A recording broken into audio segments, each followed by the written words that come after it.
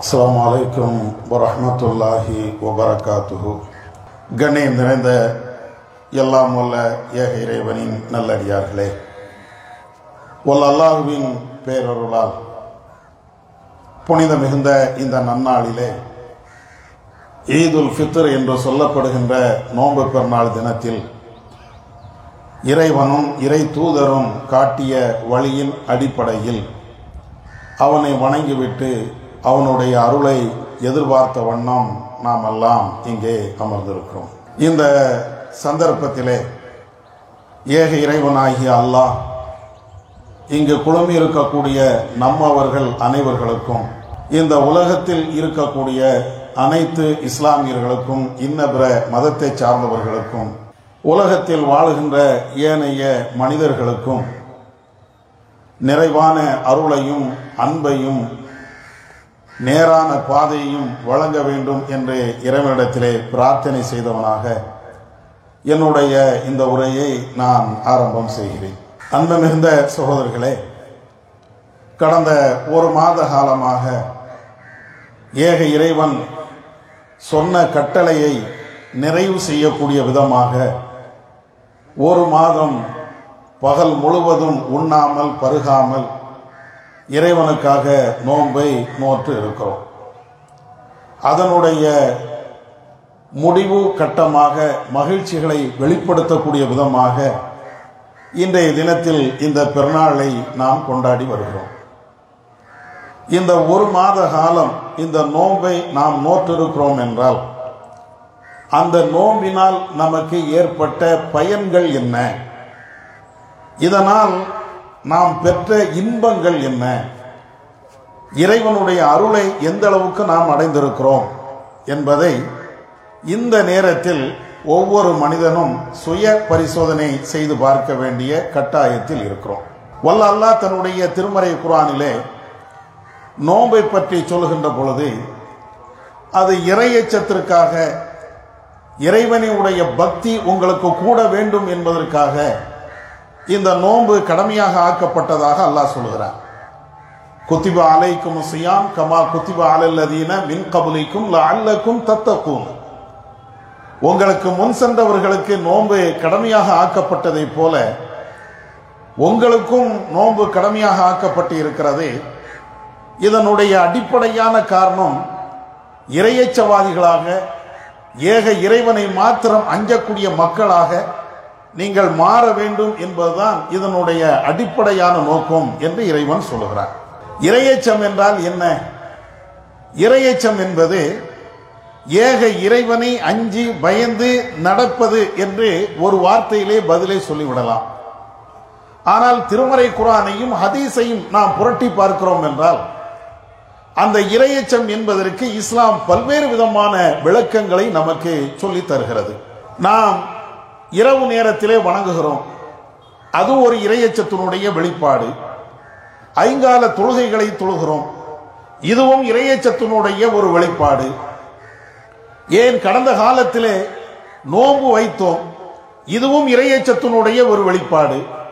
இதே போன்று இவைகள் அனைத்துமே நாம் செய்யக்கூடிய ஒவ்வொன்றுமே இறையச்சத்தினுடைய வெளிப்பாடாகத்தான் இருக்கிறது.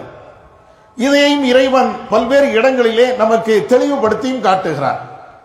அப்படி என்றால் நாம் ஒரு மாத கால நோன்பு வைத்திருக்கிறோம், நாம் இறையச்சவாதிதான் என்று சொல்வதிலே மாற்று கருத்து இல்லை.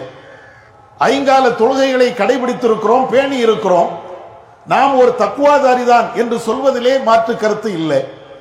தான தர்மங்களை செய்கிறோம் இறைவனுக்காக, அப்படி என்றால் நாமளும் ஒரு இறையச்சவாதிதான் என்று சொல்வதிலே அதிலே எந்த மாற்று கருத்தும் இல்லை. அதே நேரத்திலே இது மட்டும்தான் இறையச்சமா என்றால் இறையச்சத்தினுடைய இன்னொரு உச்சகட்டத்தையும் இஸ்லாம் சொல்கிறது. அது என்ன என்றால், ஒரு மனிதன் 10 பேர் இருக்கக்கூடிய நேரத்திலே இறைவனை நான் அஞ்சுகிறேன் என்று தன்னை வெளிக்காட்ட முடியும். ஆனால் இதை எல்லாவற்றையும் தாண்டி தனிமையில் இருக்கின்ற பொழுது, அவனை யாரும் பார்க்காத நேரத்திலே, தன்னந்தனியாக இருக்கக்கூடிய அந்த நேரத்திலே நான் இறைவனுக்காக வேண்டி அஞ்சுகிறேன் என்று ஒருவன் இருக்கிறானே, ஹலால் ஹராமை பேணி நடக்கிறானே, அதுதான் இறையச்சத்தினுடைய உச்சகட்டம். ஒரு மனிதன், நாம எல்லாம் தொழுகிறோம், தொழுகின்ற பொழுது இறையச்சம் இருக்கும், இல்லை என்று மறுக்க இயலாது. ஆனால் இதிலே இன்னொரு கோணத்தை நீங்கள் பார்த்தீர்கள் என்றால், எல்லோரும் தொழுகிறார்கள், நானும் தொழுகிறேன். பெருநாள் தொழுகைக்கு அத்தனை பேர் வந்து இருக்கிறோம், குழுமி இருக்கிறோம், இந்த 2 ரக்காத்துகளை தொழுகிறோம். இதுவும் கூட எல்லாரும் வருகிறார்கள். பெருநாள் தொழுகையை நான் விட்டுவிட்டேன் என்றால் அக்கம் பக்கத்தில் இருக்கக்கூடியவர்கள் கூட இவன் பெருநாள் கூட தொழாதவன் என்று குறை சொல்லி விடுவான் என்ற நோக்கத்து கூட சில பேர் வரலாம். ஆனால் இஸ்லாத்தை பொறுத்த மட்டில் இது இறைவன் தீர்மானிக்கக்கூடிய ஒன்றாக இருந்தாலும், இந்த இறையச்சத்தை அல்லாஹ் ஒருவன் தான் பார்க்கக்கூடியவனாக இருக்கிறான் என்றாலும், தனிமையில் அஞ்சக்கூடிய ஒரு விஷயம் இருக்கிறது. யாரும் பார்க்காத நேரத்தில், யாரும் நம்மை கண்காணிக்காத விதத்தில், நாம மாத்திரம் இருக்கக்கூடிய அந்த நேரத்தில் நாம் இறைவனை அஞ்சுகிறோமே, இதுதான் இறையச்சத்தினுடைய உச்சகட்டம். அந்த பயிற்சியைத்தான் கடந்த மாதத்தில் நாம் நோற்ற அந்த நோன்பு நமக்கு பாடமாக பயிற்சியாக தந்திருக்கிறது. நீங்கள் நினைத்து பாருங்கள், நான் தொழுகிறேன் என்றால் அத்தனை பேருக்கும் தெரியும், நான் தர்மம் கொடுக்கிறேன் என்றால் அதுவும் எல்லாத்துக்கும் தெரியும். ஆனால் நான் நோன்பு வைத்திருக்கிறேன் என்றால் என்னை பார்த்த மாத்திரத்திலே யாருக்கும் தெரியாது. நான் ஒருவரிடத்தில் சொல்ல வேண்டும், நான் இன்றைக்கு நோன்பு, நான் சாப்பிட மாட்டேன், குடிக்க மாட்டேன், பருக மாட்டேன் என்று நான் சொன்னால்தான் நான் நோன்பு இருக்கிறேன் என்பது இன்னொரு ஆளுக்கு தெரியும். இல்லை என்றால் யாருக்கு தெரியும்? நான் தொழுவது எல்லாத்துக்கும் தெரிகிறது, நான் ஹஜ்ஜி செய்கிறேன் என்றால் எல்லாத்துக்கும் தெரிகிறது, நான் உம்ரா செய்கிறேன் என்றால் எல்லாத்துக்கும் தெரிகிறது, தர்மம் செய்கிறேன் என்றால் எல்லாத்துக்கும் தெரிகிறது, ஜக்காத்து கொடுக்கிறேன் என்றால் அதுவும் எல்லாத்துக்கும் தெரிகிறது. ஆனால் நான் நோன்பு வைக்கிறேன் என்றால் அது யாருக்கும் தெரியாது. நான் சொன்னாதான் உண்டு. சஹர் சாப்பிடுகிறேன், அது வேண்டுமானால் எல்லாத்துக்கும் தெரியலாம்.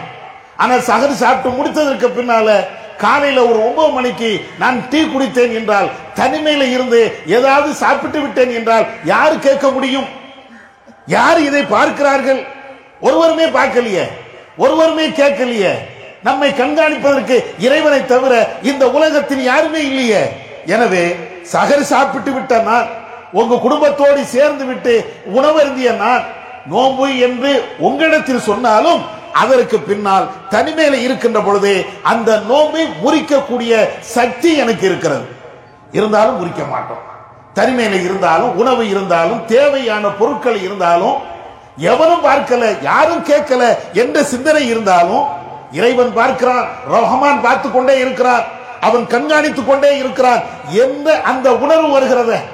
அதனால தானே இந்த பகல் பொழுதுல எவ்வளவு பெரிய உணவு இருந்தாலும் சாப்பிடாம இருந்தோம். இதுதானே இறையச்சத்தினுடைய உச்சபட்சம். தனிமையில் இருக்கும் போது இறைவனுக்காக வேண்டி இறைவனை பயந்து நாம நடக்கிறோமே, அதுதான் உச்சபட்ச இறைவச்சம். அந்த பயிற்சி நாம பெற்றிருக்கிறோமா? நோன்பு காலகட்டத்தில் இது எல்லாம் நாம நடந்திருப்போம், மறுக்க இயலாது. நோன்பு காலகட்டத்தில் தனிமையில இருக்கின்ற பொழுது இந்த இறையச்சம் நம்மை சூழ்ந்து இருந்தது, மறுக்க இயலாது. ஆனால் அந்த பாடம் வரக்கூடிய காலகட்டத்தில் நமக்கு இருக்க வேண்டும். தனிமையில பயப்பட வேண்டும். நாம எந்த சூழ்நிலையில இருந்தாலும், எந்த சந்தர்ப்பமா இருந்தாலும் இறைவன் இருக்கிறான் என்ற அந்த அச்சம் வேணும், அந்த பயிற்சி இருக்கணும். இன்னும் சொல்ல போனால் திருமறை குர்ஆன்ல ஒரு சம்பவத்தை அல்லாஹ் சொல்லி காட்டுகிறான். என்ன சம்பவம் என்றால், ஹஜ்ஜி செய்யக்கூடியவர்களுக்கு அவர்கள் இஹ்ராமை கட்டிவிட்டார்கள் என்றால், அந்த இஹ்ராம் என்ற ஆடைக்குள்ளே போய்விட்டார்கள் என்றால், நியத் வைத்து விட்டார்கள் என்றால், அவர்கள் சில காரியத்தை செய்யக்கூடாது. இன்னைக்கும் ஹஜ்ஜுக்கோ உம்ராவுக்கோ போகிறார்கள். அப்படி போகின்ற பொழுது இஹ்ராம் உடையை அவர்கள் நியத்தை வைத்து விட்டு அணிந்து விட்டார்கள் என்றால், அவர்கள் திருமணம் செய்யக்கூடாது, அடுத்த ஆளுக்கு திருமணம் செய்து வைக்கவும் கூடாது, அதே போன்று முடிகளை நகங்களை களையக்கூடாது. இப்படின்னு பல்வேறு சட்டங்கள் இருக்கிறது. அதுல ஒரு சட்டம் என்னன்னா, வேட்டையாடக்கூடாது. இன்னைக்கு நம்முடைய சமூகத்தில் வேட்டையாடுவது குறைவாக இருந்தாலும் வேட்டையாடக்கூடியவர்கள் 1-2 பேர் இன்னைக்கும் இருக்கிறார்கள். நபியுடைய காலகட்டத்தில் நிறைய பேர் வேட்டையாடினார்கள். அது அல்லாஹ் சொல்றான், நீங்க இஹ்ராம் என்ற அந்த நியத்தை வைத்து ஹஜ்ஜுக்கோ உம்ராவுக்கோ வந்துவிட்டீர்கள் என்றால் வேட்டையாடக்கூடாது. இது இறைவனுடைய சட்டம். ஆனால் அல்லாஹ் சஹாபாக்களுக்கு ஒரு சோதனையை வைக்கிறான். என்ன சோதனை தெரியுமா? அவர்கள் இஹ்ராம் கட்டி இருக்கிறார்கள், நியத்தை வைத்து விட்டார்கள். அப்படி போகின்ற பொழுது வேட்டை பிராணிகள் அவர்களுக்கு அருகாமையில் இப்படியே போகுமா.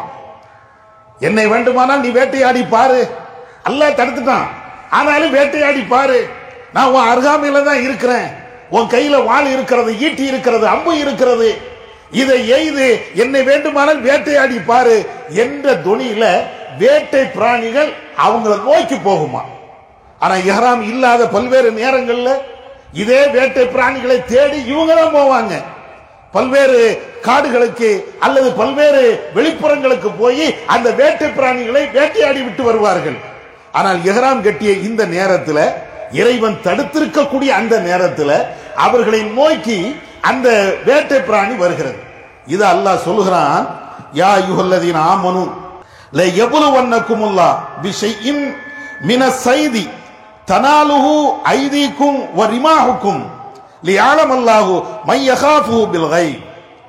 நம்பிக்கை கொண்டவர்களே, அல்லாஹ் உங்களை இந்த வேட்டை பிராணிகள் மூலமாக சோதனை செய்கிறான்.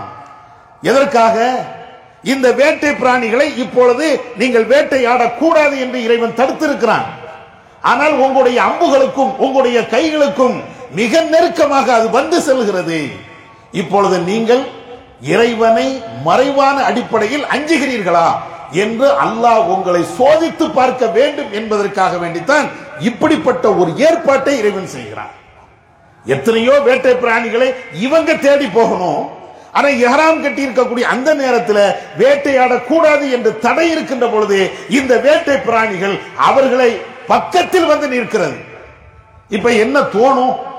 ஆகா, நேத்து வரையும் தேடிக்கிட்டு இருந்தோம், நேத்து வரையும் வேட்டைக்காக வேண்டி பல்வேறு கஷ்டங்களை அனுபவிச்சோம், நம்ம கண்ணு முன்னால இருக்குது, இப்போ கண்ணு முன்னால வந்து நிக்குது, ஆனாலும் அல்லாஹ் தடுத்தான், இறைவன் தடுத்தான் என்பதற்காக வேண்டி அதை நாங்கள் வேட்டையாட மாட்டோம் என்று உறுதியாக இருக்கிறார்களே, மறைவான நேரத்திலையும் இறைவனை அஞ்சி நடக்கிறார்களே, இதை சோதிப்பதற்காக வேண்டித்தான் உங்களுக்கு இப்படிப்பட்ட ஒரு நிலையை தருகிறேன். இத நம்மளுடைய நிலையில் நாம் சொல்ல வேண்டும் என்றால், நாம தொழில் பண்ணுகிறோம், வியாபாரம் பண்ணுகிறோம், கலப்படம் செய்தால் யாரும் கண்டுபிடிக்க முடியாது, ஏதாவது ஒரு திருட்டுத்தனம் பண்ணால் யாரும் கண்டுபிடிக்க முடியாது.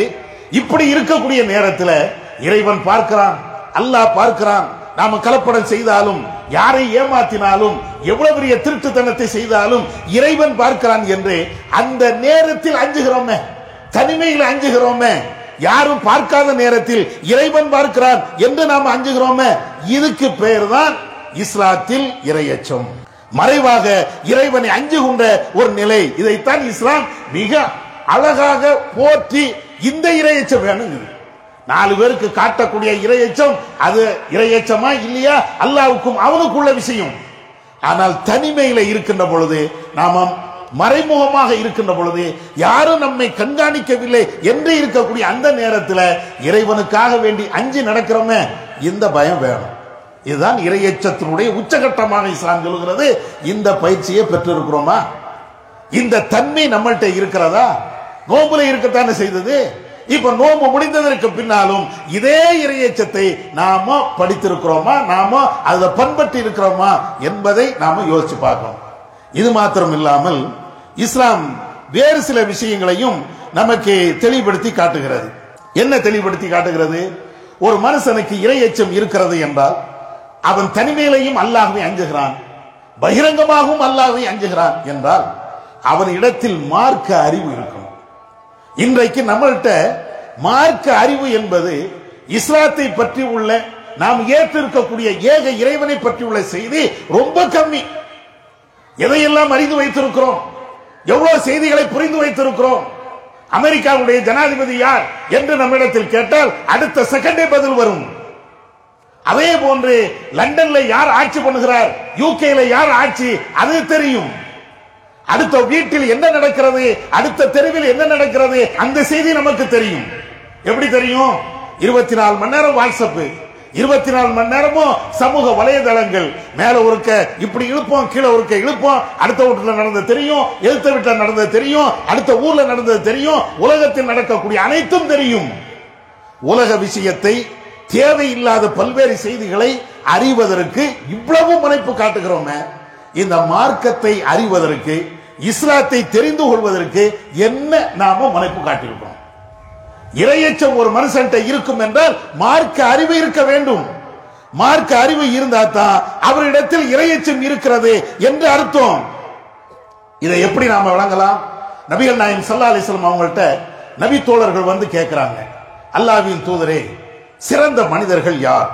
நபியிடத்தில் வந்து கேட்கிறாங்க, அக்ரமுன் நாஸ், மனிதர்களிலேயே மிகவும் கண்ணியமிக்கவர்கள் சிறந்தவர்கள் யார்? அப்ப ரசூலுல்லாஹ் சொல்றாங்க, அவர்கள யார் இறையச்சவாதியாக இருக்கிறாங்களோ அவங்க தான் நல்லவங்க, அவங்க தான் சிறந்தவங்க. சஹாபாக்கள் கேட்கிறாங்க, அல்லாஹ்வின் தூதரே, அதை நாங்க கேட்கல, வேற எதப்பா கேட்கறீங்க? அப்ப ரசூலுல்லாஹ் ஒவ்வொரு கேள்வியா சொல்லிட்டு கடைசியாக அல்லாஹ்வுடைய தூதர் சொல்வார்கள், உங்களிலே சிறந்தவர்கள் யார் என்றால், நீங்கள் இஸ்லாத்துக்கு வருவதற்கு முன்னால் உங்களில் யார் சிறந்தவரோ அவர்தான் இப்பொழுதும் சிறந்தவர். இதா ஃபக்ஹு ஃபித்தீன், மார்க்கத்தை அறிந்திருந்தார். இஸ்லாத்தை நீங்கள் தெரிந்திருந்தால் நீங்க தான் சிறந்தவர்கள். இஸ்லாத்தை நீங்கள் தெரியவில்லை என்றால், படைத்தவனை நீங்கள் புரியவில்லை என்றால், இறை தூதரை நீங்கள் தெரிந்து கொள்ளவில்லை என்றால் நீங்கள் சிறந்தவர்கள் அல்ல. உங்களிடத்தில் இறையச்சம் இல்லை, போலியாக நடிக்கிறீர்கள். அல்லாஹ்வை அஞ்சுகிறேன், ரஹ்மானை பயப்படுகிறேன் என்று வாயளவுல சொல்கிறீர்கள். உண்மையிலேயே இறையச்சம் இருக்கும் என்றால் நான் குர்ஆனை படித்திருப்பேன், ஹதீஸ்களை படித்திருப்பேன், இறைவனை எப்படி வணக்க வழிபாடுகளை செய்ய வேண்டும் அந்த விஷயத்தை நான் படித்திருப்பேன். அதைத்தான ரசூலுல்லாஹ் சிறந்த நல்ல அடியார்கள், இறையச்சம் உள்ளவர்கள் என்று நமக்கு சொல்லி தராங்க. இன்னைக்கு இன்னொரு விஷயத்தை நீங்கள் தெரிந்து கொள்ளணும். இந்தியா போன்ற நாடுகளிலே இஸ்லாமியர்களுக்கு மிக கடுமையான எதிர்ப்புகள் இருக்கிறது. இதை கண்டு நாம் அஞ்ச தேவையில்லை, பயப்பட தேவையில்லை. அதே நேரத்தில் மார்க்கத்தில் உறுதியாக இருக்க வேண்டும் என்றால், உறுதியாக இருந்தால் எந்த கொம்பனும் நம்மளை அசைக்கவும் முடியாது. உறுதியாக இருக்க வேண்டும் என்றால் இந்த மார்க்க அறிவு நமக்கு தேவை. வடநாடுகளிலே அப்படி நடக்கிறது. வேற ஏதாவது இஸ்லாமியர்களுக்கு எதிராக சூழ்ச்சி பண்ணி நம்மளை அழித்து விடுவார். ஏன் பயம்? நீ உண்மையான மூமினாக இருந்தால் உனக்கு ஏன் பயம் வருகிறது?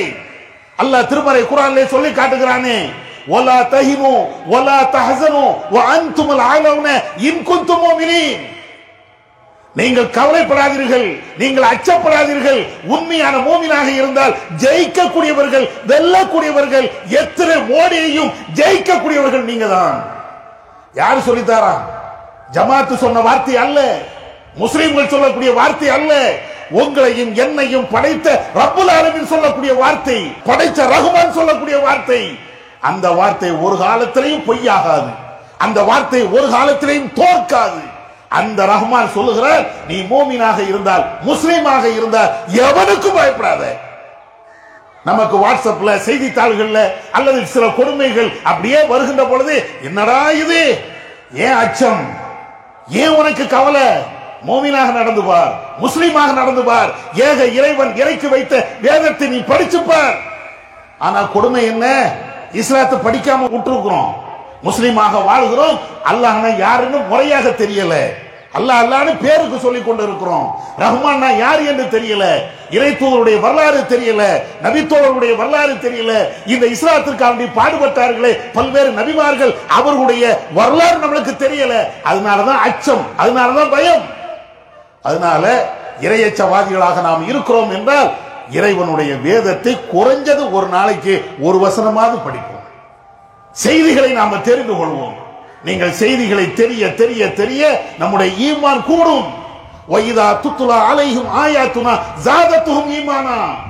அவர்களுக்கு இறைவனுடைய வேத வசனங்கள் சொல்லி காட்டப்படுகின்ற பொழுது அவருடைய ஈமான் அதிகரிக்கும். நீங்க படிச்சுக்கிட்டே இருங்க, வேதத்தை படிச்சுக்கிட்டே இருங்க, நமக்கு பயம் வராது, கவலை வராது, அச்சம் வராது. எவன் என்னடா பண்ணிட முடியும் என்ற தைரியம் தான் வரும். இறைவனுக்கு மாத்திரம்தான் அஞ்ச வேண்டிய அந்த மிக முக்கியமான அந்த கொள்கை சித்தாந்தம் நம்முடைய உள்ளத்தில் குடியேறும். எனவே இறையச்சவாதிகளாக நாம மாறணும், இறையச்சவாதிகளாக நாம வாழணும் வேண்டும் என்றால் இஸ்லாத்தினுடைய அடிப்படையான பல்வேறு விஷயங்களை நாம தெரிந்து கொள்ளணும். இதற்கு இந்த நாள்ல ஒரு முடிவு கட்டணும். எல்லா விஷயத்திலும் மார்க்க விஷயத்துக்கு முக்கியத்துவம் கொடுப்போம். எல்லாத்தையும் படிக்கிறோமா இல்லையா? தேவையில்லாத விஷயத்தையெல்லாம் படிக்கிறோமே, அதையெல்லாம் கொஞ்சம் ஓரம் கட்டிட்டு இறைவனுக்காக வேதத்தையும் நபி வழிகளையும் சஹீஹான ஹதீஸ்களை மட்டும் நாம படிப்போம். நம்முடைய ஈமானை வலுப்பெறுவோம். இதுதான் இந்த பெருநாள்ல நாம ஏற்றுக்கொள்ள வேண்டிய படிக்க வேண்டிய மிக முக்கியமான ஒரு பாடல். வாஹிர் தவானா அல்ஹம்துலில்லாஹி ரப்பில் ஆலமீன்.